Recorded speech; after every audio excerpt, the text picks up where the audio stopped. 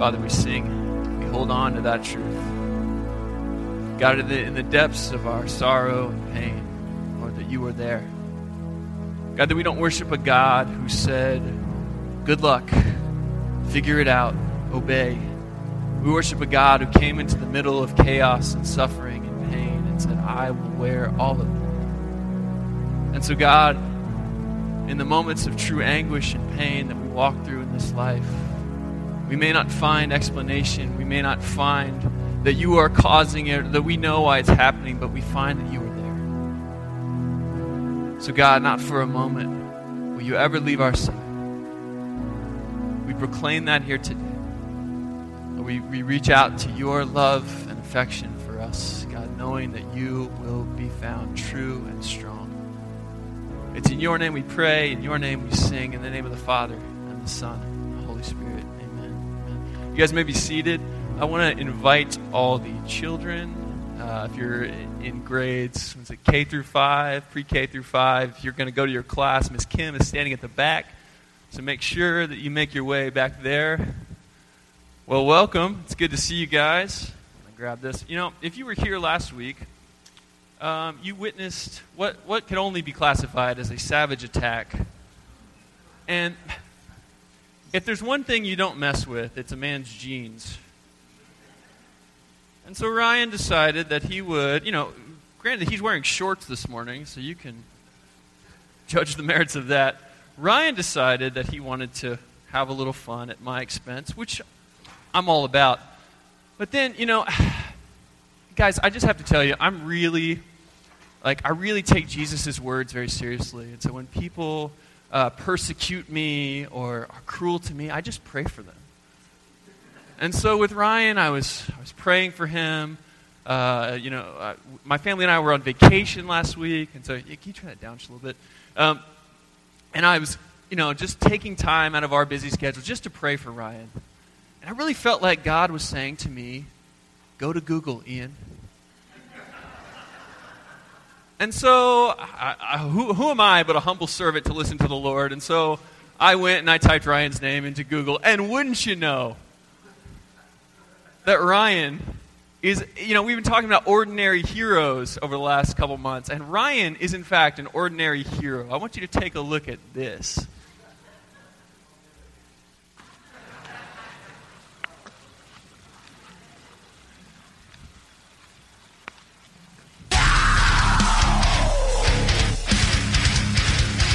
How long have I been snowboarding?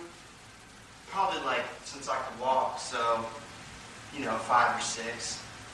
It's important to always make sure that you get it strapped in properly, so that's what I'm doing here. I'm taking extra time and care to make sure that it's on my feet. That's where the boots. Okay, that's an example of how it doesn't stick there. It's riveting. Yeah, it locks right in there like a baby's bottom. Those coveralls you're wearing? What are those? Those are way better than my jeans. I am snowboarding what Fergie is. Did you kill that thing? Okay. To the black. If you're affiliated with PETA, please take that up my with parents Ryan. knew there was something special about me from the beginning. I think they actually saved some pictures of me from when I was a youngster in my favorite snowsuit. I'm pink and I'm cold and I'm serious about snowboarding. I'm coming for you. I eat snowboarders for breakfast! Your girlfriend to help you keep steady at first. That's not wrong. A lot of people do it. Shaun White uses his mom. So she's holding me and then I go. So now we're gonna snowboard. Yeah, rip it up! All right, you can stop it if you can. Oh, kids. Hey, let that be a lesson to you. The internet is forever. Don't mess with a man's pants if you have posted. Hey, in all seriousness, Ryan is an awesome guy. We are so grateful to have him. He's a fantastic preacher. I encourage you, we have a podcast. Get on there, listen to his last couple messages. He is growing in such amazing ways, and we are benefiting from him so much. So I encourage you, check out those last couple messages. It's good that we can mess with each other, but man, when you go after the skinny jeans, you go after very near and dear to my heart. So we've been talking about ordinary heroes, and much like our friend Ryan, snowboard boss, we're going to look at another ordinary hero today, somebody that I think we can find a lot to say to our own lives. And so if you're familiar with Jonah at all, it is no doubt you are familiar with a bearded man getting swallowed by a large fish. And that is the picture that sort of sticks with us, and for good reason. And so I just want to give you a brief summary of the book of Jonah, maybe the parts that you don't remember as clearly as the big fish. The book opens with the voice of God commanding Jonah to go and preach against Nineveh because of their great wickedness. Jonah takes the first part of that instruction and then proceeds to do exactly the opposite. I don't know if you can relate to that. Instead, he charters a place on a ship and sails for the farthest reaches of the known world. The text tells us that he is fleeing the presence of God. He wants to flee God's face. You'd think as a prophet of the Lord, he would know that that's not really possible, but he's going to try.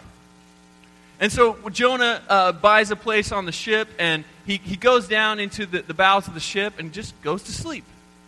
And so God has a way of trying to get our attention. And so he sends a storm. And this storm is raging. The sailors are freaking out. They're throwing cargo over the side of the boat, trying to figure out how they're going to survive. And Jonah is sleeping. God is moving heavens. The heavens are literally raging, and Jonah is in the middle of the boat, fast asleep. And so Jonah finally comes to and wakes and comes to the bow or the stern of the ship and says, "Well, guys, you have to throw me overboard. That's the only way you're getting out of this alive." And so they do. They throw Jonah into the water, and the storm ceases. And like you do when God does something that just totally blows your mind, they don't know what to do, so they just offer sacrifices. They're like, "I don't know what God that was, but praise him." And Jonah is sinking deep. We read his prayer from Jonah chapter 2, and as we probably mostly know, Jonah is swallowed by a large fish. There's a prayer that Jonah offers that we read earlier, and then Jonah is, it says, vomited out onto the land. And then God tries again. He says, go to Nineveh. And in the third chapter, we see Jonah, finally the good soldier that God was looking for, finally obeying the commandments of God. Well, kind of.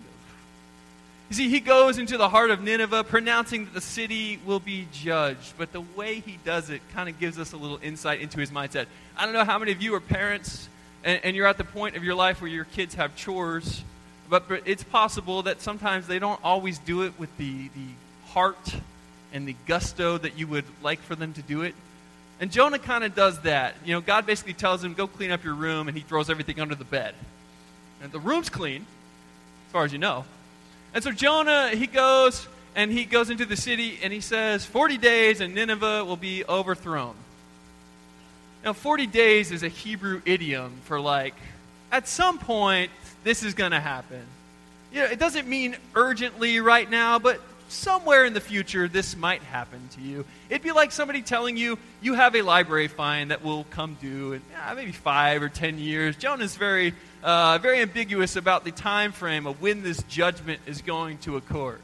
He's not urgent. He's not saying, you need to repent now. He's basically just saying, 40 days. You guys got 40 days. Nineveh will be overthrown. And so he's half-heartedly telling the Ninevites this message that God has given him. And if anything, the amazing thing is the response of the Ninevite people. They all, from the king to the livestock, go into a state of fasting and praying and repenting. I mean, Jonah has just preached the worst sermon in the Bible. I kid you not. 40 days and Nineveh will be overthrown. But it is the most effective sermon in the Bible. Like, if I could guarantee that I would stand up here today and say something as terrible as that, and you guys would all be like, man, I'm following Christ, I would do that. And so Jonah has just preached from what I can tell, is absolutely the worst sermon in the Bible. And people respond. The king has the whole nation participate in a fast. Even the dogs are fasting. You know, Fido's wondering what the heck he did wrong. And the people respond. It works. And in Jonah 3:10, it says that God changed his mind. A couple times in the Hebrew Bible, we have this description of God changing. That challenges certainly some paradigms for us. And so here we arrive at chapter 4, and this is the chapter that we're going to focus on today because it holds the key. Jonah is a very vague, complex book. I spent a lot of time reading different interpretations, and you would think like something so short and concise would be fairly straightforward. But what I found was Jonah is one of those books that just incites the imagination. And people have gone at Jonah from all sorts of different angles. And so I think this chapter really holds the keys behind why. Why is Jonah fleeing? What is his beef with God? And so today we're going to look at that from one angle. It's not the only angle. It's the beauty of Scripture. And so we're going to invite God to speak to us from maybe this perspective here today. It says in the beginning in 4:2, it says, "O Lord, is not this what I said while I was still in my own country? That is why I fled to Tarshish at the beginning. For I knew that you are a gracious God and merciful, slow to anger, and abounding in steadfast love, and ready to relent from punishing. And now, O Lord, please take my life from me, for it is better to die than to live." God is almost probing Jonah. Why are you upset? And he says, I knew this would happen. And what Jonah says here is not just a collection of facts that he knows about God. He is citing a very precise theological formula. It's found in Exodus 34, verse 6, where God appears to Moses, and he says of himself, he says, the Lord, a God merciful and gracious, slow to anger, and abounding in steadfast love and faithfulness. Jonah says it himself. He quotes from Exodus 34:6. He knows that God is merciful. He knows that God is slow to anger and abounding in steadfast love. He knows Exodus 34 by heart. But he doesn't know the heart of it. He knows God is like this, but not like that. Come on, God.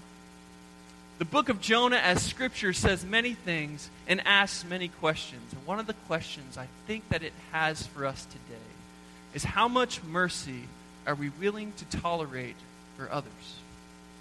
You see, Jonah's initial response to that question gives us some insight into what we are dealing with here in Jonah chapter 4. He goes on in verse 3, "And now, O Lord, please take my life from me, for it is better for me to die than to live." And the Lord said, "It is right for you to be angry." Then Jonah went out of the city and sat down east of the city and made a booth for himself there. He sat under it in the shade, waiting to see what would become of the city. And so Jonah says, it would be better for me to die. You see, his whole theology, his whole frame of reference for life has been undone. He has seen God's actions to not only be contrary to what he thought God would do, he's seen God's actions to be unjust. Jonah has become a nihilist. The world is disappointing, disorderly, and pointless. You see, Jonah flees to the sea. He goes to the place of chaos, the place where God's Spirit rested at the outset of creation, to see if God was still capable of taming the deep, of creating order where there seemed to be none. God told him to go to Nineveh, and he said, not Nineveh, not those people.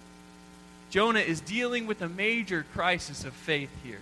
And I hope that we will see that God is right there with him, maybe even encouraging and inciting his questions. But first, why? Why is Jonah so undone? God's mercy has a way of doing this. And the first thing I think we see about God's mercy from Jonah is that God's mercy is sometimes pretty scandalous. To grant mercy to the Ninevites, God changes his mind. That challenges some things in our thought. Does God really do that? Does he really change his mind? Well, in Genesis 6:6 it says that he does. In Jonah 3:10 it says that he does. It would seem that God is not unwilling to change, to respond to circumstances. But certainly this is Jonah's question. Does he change his mind on behalf of people like the Ninevites? The word translated change his mind is used in other amazing and profound passages of Scripture.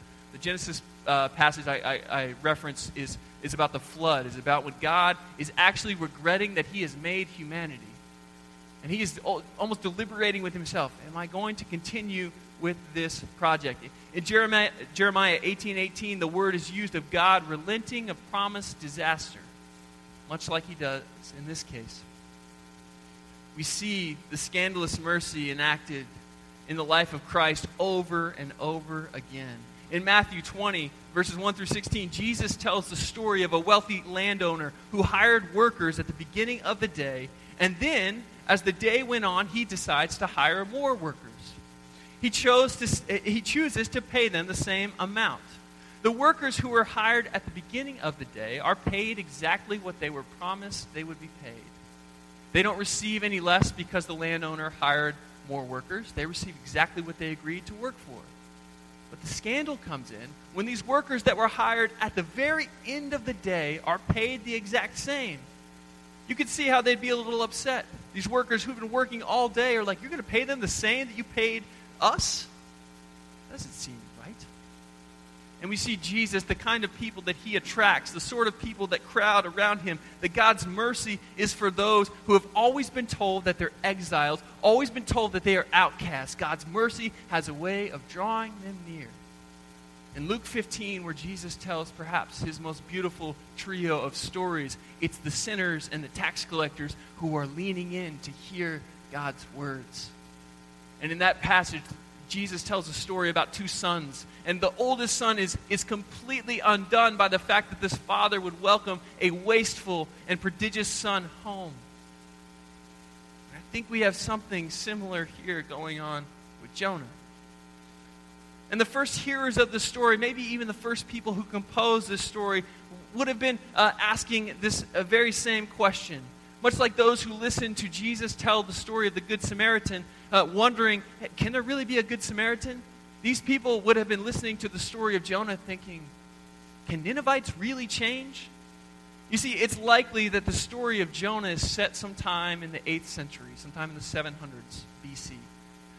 But it's likely that it was composed maybe in the 5th or 4th century. It's a pretty late document. And many people listening to Jonah would have known that in 722 BC, the Assyrians completely annihilate and wipe out the northern capital of Israel, called Samaria. They rape, they pillage, they destroy. The Assyrians are one of the foremost enemies of the people of God in Scripture. And so for them, listening to a story about God having mercy on the Ninevites would have caused them to say, what? Those are the bad guys. You see, Jonah sets up east of the city. He builds himself a booth. He's got his lawn chair. He's got his snacks. And he's waiting for God to vaporize the city. Because the Ninevites don't change. God's mercy can't be for them. And he's sitting back and he says, all right, God, I preached the message. Now do what you do.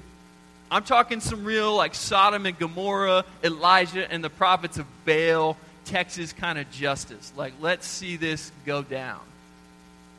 And Jonah waits to see what will become of the city. They're cruel tyrants, and it's possible that the first people to have read and written this book of Jonah would have subtly been asking the question, wouldn't things have been better if God just took care of Assyria back then? Because if God would have not relented on Assyria, they would have never destroyed the northern kingdom of Israel. For them, God's mercy becomes a very real and very personal thing to deal with, especially as it pertains to other people. God's mercy is scandalous. And it always finds itself in the company of undeserving people like Nineveh, like Jonah, perhaps like you and me. And we see from Jonah that this scandalous mercy is not an end unto itself, but it is just the beginning.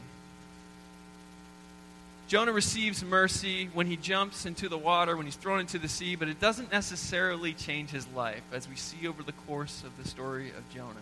Jonah sets up east of the city. To the east is where the first outcasts from God's presence, Adam and Eve, drifted as they bore their shame and were exiled from the garden.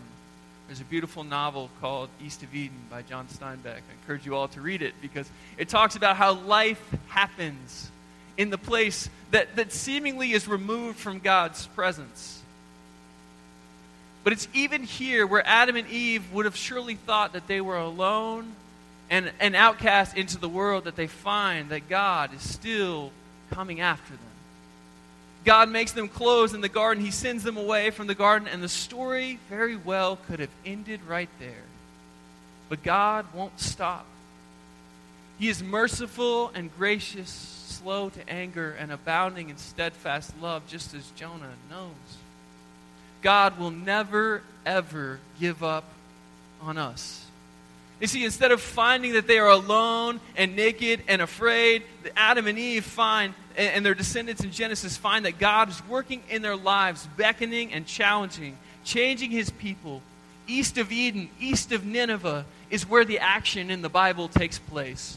Where the place where our sin and our rebellion meets with God's beautiful mercy and grace. And east of Nineveh is where Jonah wrestles with the ramifications of God's mercy.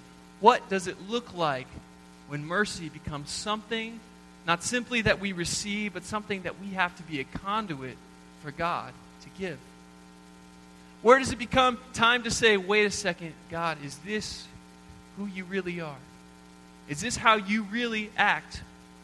I know for me, I have philosophical debates with God. I don't know if you can relate to this. I hope you can. But any point where I see some small child inflicted with suffering in our world, and if you watch the news, it is every day.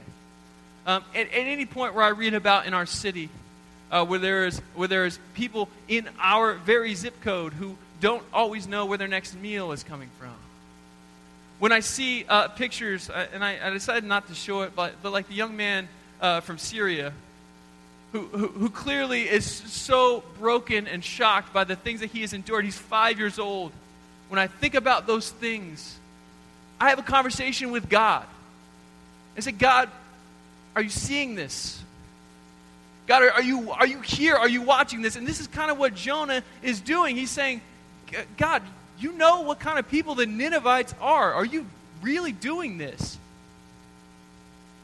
Now let me say, the beautiful thing, and I think the thing that Jonah has to teach us here, is that God has never once smited me for asking these questions. I stand before you today as a testimony. That God is inviting me to ask these questions, maybe even inciting me to ask these questions. If anything, through my questions, God is drawing me deeper into his heart for the world, deeper into his own heart. He's showing me the true weight of my sin, of my participation in the ways of death, in the true depths that this world is broken, and the even greater power of resurrection. You see, God is not an idle bystander. He has overcome the world. And just as God doesn't give Jonah easy answers to hard questions, I love prayer and the Bible. I love communicating with God because they don't always leave us with all the answers, but they let us ask all the questions. And this is what Jonah's doing. Is this who you are, God? Is this how things work? And it's in those questions that the life is found. David White is an Irish poet, and he says, asking beautiful questions and on beautiful places, and that is what we're trying to do as we walk with God. You see, I think Jonah gets a bad rap because he is seen as a bit narrow in his view of God and the scope of God's mercy. But man, if we're honest, Jonah is such a beautiful figure and paradigm for what it means to struggle, to wrestle, and to live and to walk with God. Jonah thinks that God is committing a foul, and he calls him. And he says, excuse me, God, this is not how it's supposed to work. Now, it turns out in the scheme of the story that Jonah just can't see the whole picture. But what if our life was so enmeshed with God's that in the things that we didn't understand or the things that brought us a pause or pain, what if we brought those things before God as Jonah does? You see, Jonah stands at the crossroads of mercy for himself and for a people that he values very little, and he's trying to make sense of it all. And God meets him there. God sends a plant, a worm, a wind, and the sun, all knocking on the doors of Jonah's heart and mind. And even in the midst of Jonah's disobedience, his outright rebellion, his prayers of solace and thanksgiving, his half-hearted fulfillment of God's command to go to Nineveh, and his subsequent inability to understand how God could be merciful to the covenant people and these pagans in the same way, God won't stop. You see, throughout the book of Jonah, God has literally moved heaven and earth to get to Jonah's heart. And Jonah's disputing God's grace teaches us another thing that I think is so very important to grasp.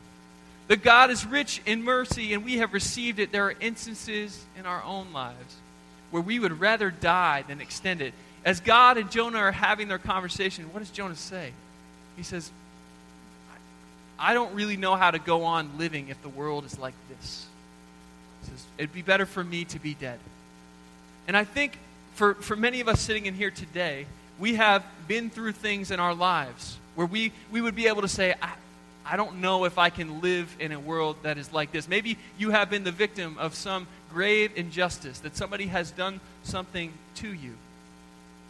And Jonah may be at this point as well. You see, if the historical picture is in view, it's possible that he speaks on behalf of all of Israel, saying, God, you have mercy on the Ninevites? Does God really forgive nations like Assyria who murder, rape, destroy, and pillage? And perhaps you're sitting here today and you have been abused verbally, physically. Somebody did something to you that forever altered the path of your life. Jonah's questions are for you.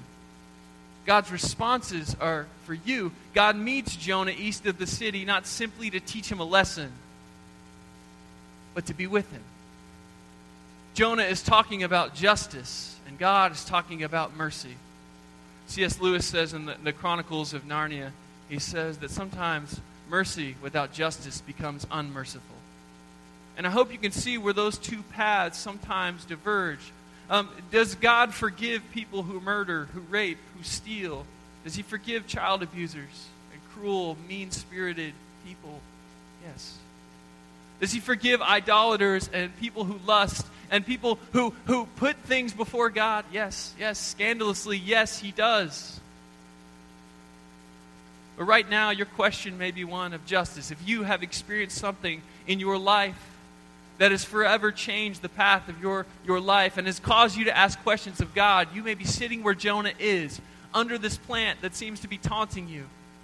Can I invite you to seek God in that place, to see that he is there, that he won't go on without you? That though he is rich in mercy, he's not saying, you need to get with the program. He doesn't do that to Jonah. He meets him outside the city and he asks questions. You see, God will be with us in the deepest points of our suffering. God's mercy is broad and it is all around us. Mercy is the level ground that we all stand on at the foot of the cross.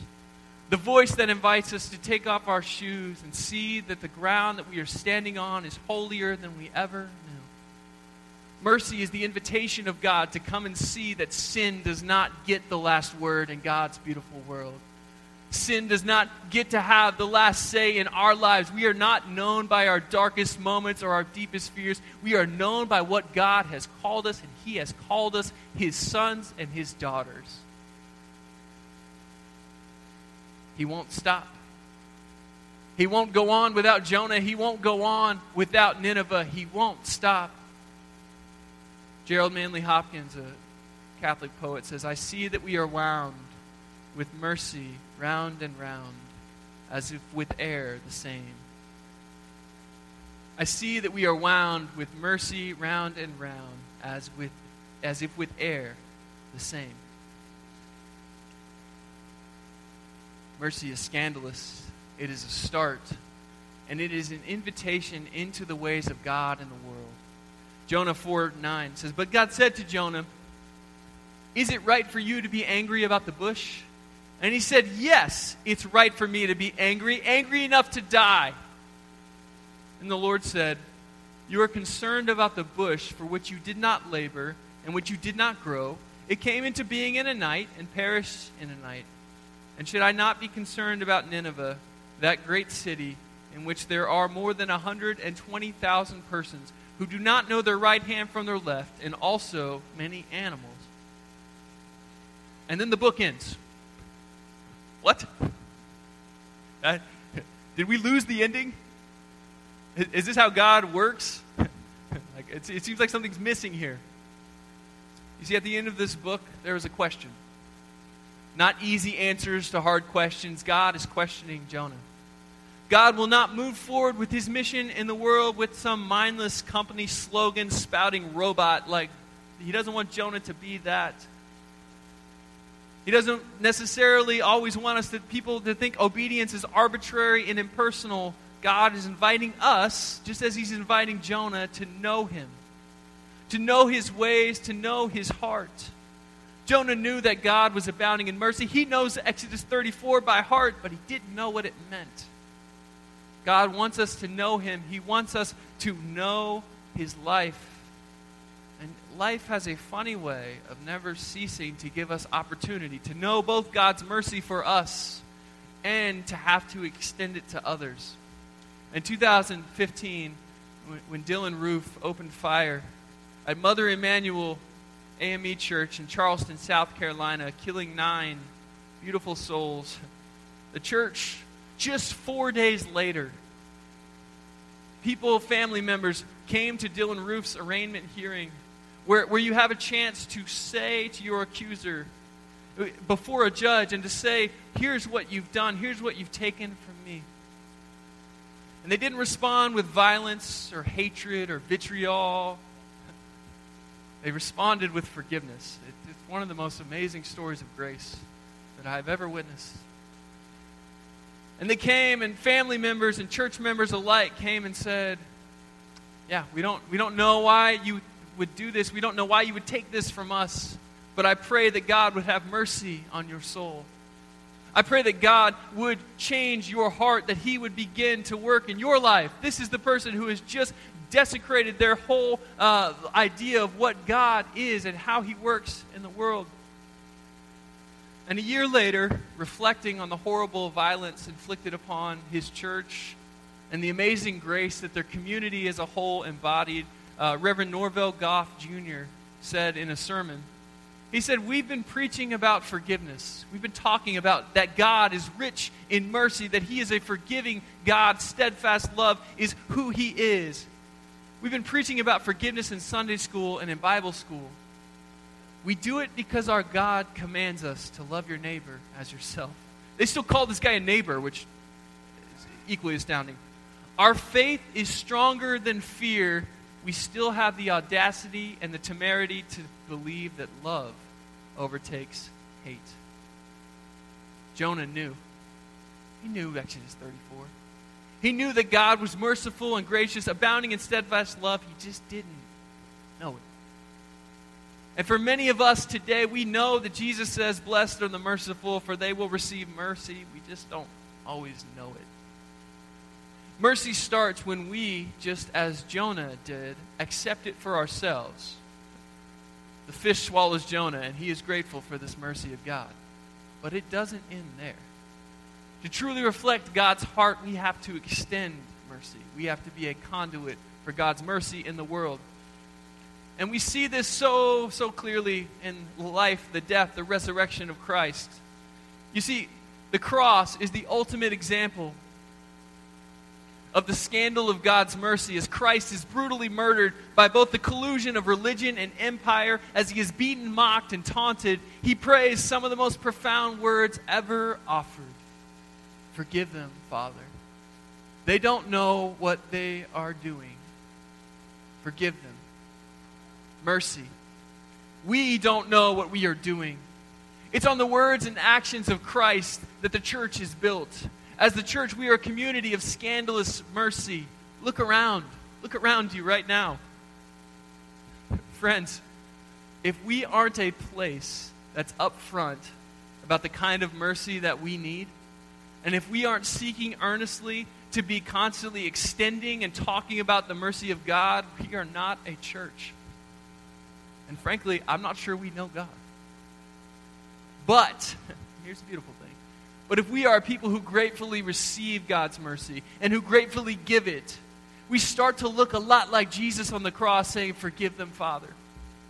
We start to walk the world as Jesus did, as the pardon of God. When we hear God's words of mercy spoken over us, chains are broken, and we hear that our sin and our shame does not get the last word. God's beautiful truth does. I'll never forget this past year. It was just one of those random Sundays. And man, we've had just such an amazing influx of musicians and people that there are times where I show up on Sunday and I don't have a whole lot to do.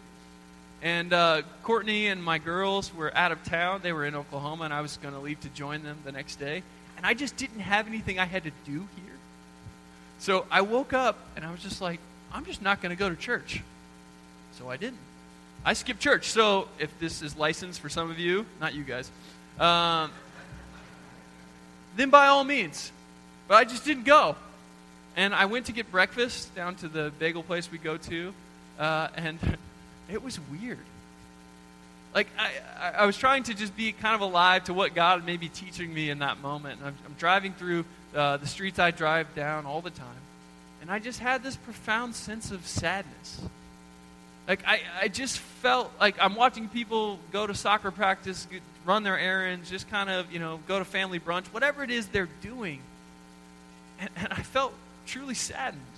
And it's not like I'm not judging individuals here, so don't get me wrong. But this lie that there's some God-shaped hole in everybody's heart, I'm not sure. I think we're pretty content to live our lives, for ourselves and pretty good at it. But as I'm driving through the streets, I just had this profound sense of sadness because I knew that these people didn't know God's mercy. They didn't know how much God valued them, how much He loved them, how much He cared for them. And I'm driving through this city, this place where I have lived for 9 years now. And I start to get a glimpse of how God feels about people. You see, it's so good that we are here this morning. But church, we have to become a place where this kind of thing, the injustice in the world, yes, but also the fact that people just don't know God. The people that their lives aren't informed by the creator of the universe. They don't know that there's a God who loves them and has given everything, has moved heaven and earth to know them. That should keep us up at night. It should cause us to be people of grace and of mercy. And I had this profound experience, just God sort of teaching me something, like Jonah, on the way to breakfast. And I wonder, church, it's time for us to be people of God's mercy. You see, Central New Jersey, Princeton, Trenton, Ewing, Hopewell, Pennington, it all looks a lot like Nineveh to me. And so, church, can we be people who struggle with God, who wrestle in the hard things like Jonah did? Can we be people who maybe come to understand that God's mercy is broader and bigger and wider and deeper and more beautiful than we ever would have thought? Can we receive God's mercy for us? Because, man, they need us. The church is the hope of the world. People as recipients of God's mercy and extending it and living beautifully in it, that is God's mission in the world. The Ninevite people didn't know if God would extend mercy. If you read chapter 3, it just says, the king says, perhaps. We don't know. We don't know if this is going to work out. Their whole response is built on this sort of speculation. But can I tell you today that you don't have to speculate. You don't have to wonder if God will forgive you, if He will forgive, if He will change His thoughts for you, because He has demonstrated His thoughts for you in Christ Jesus. Paul writes in Ephesians chapter 2, as we move towards communion, I'm going to invite the communion service to come up and the band to come up. It wasn't so long ago, this is the Message version by Eugene Peterson. Ephesians chapter 2, starting in verse 1. It wasn't so long ago that you were mired in that old stagnant life of sin. You let the world, which doesn't know the first thing about living, tell you how to live. You filled your lungs with polluted unbelief and then exhaled disobedience. We all did it, all of us, what we felt like doing, when we felt like doing it, all of us in the same boat.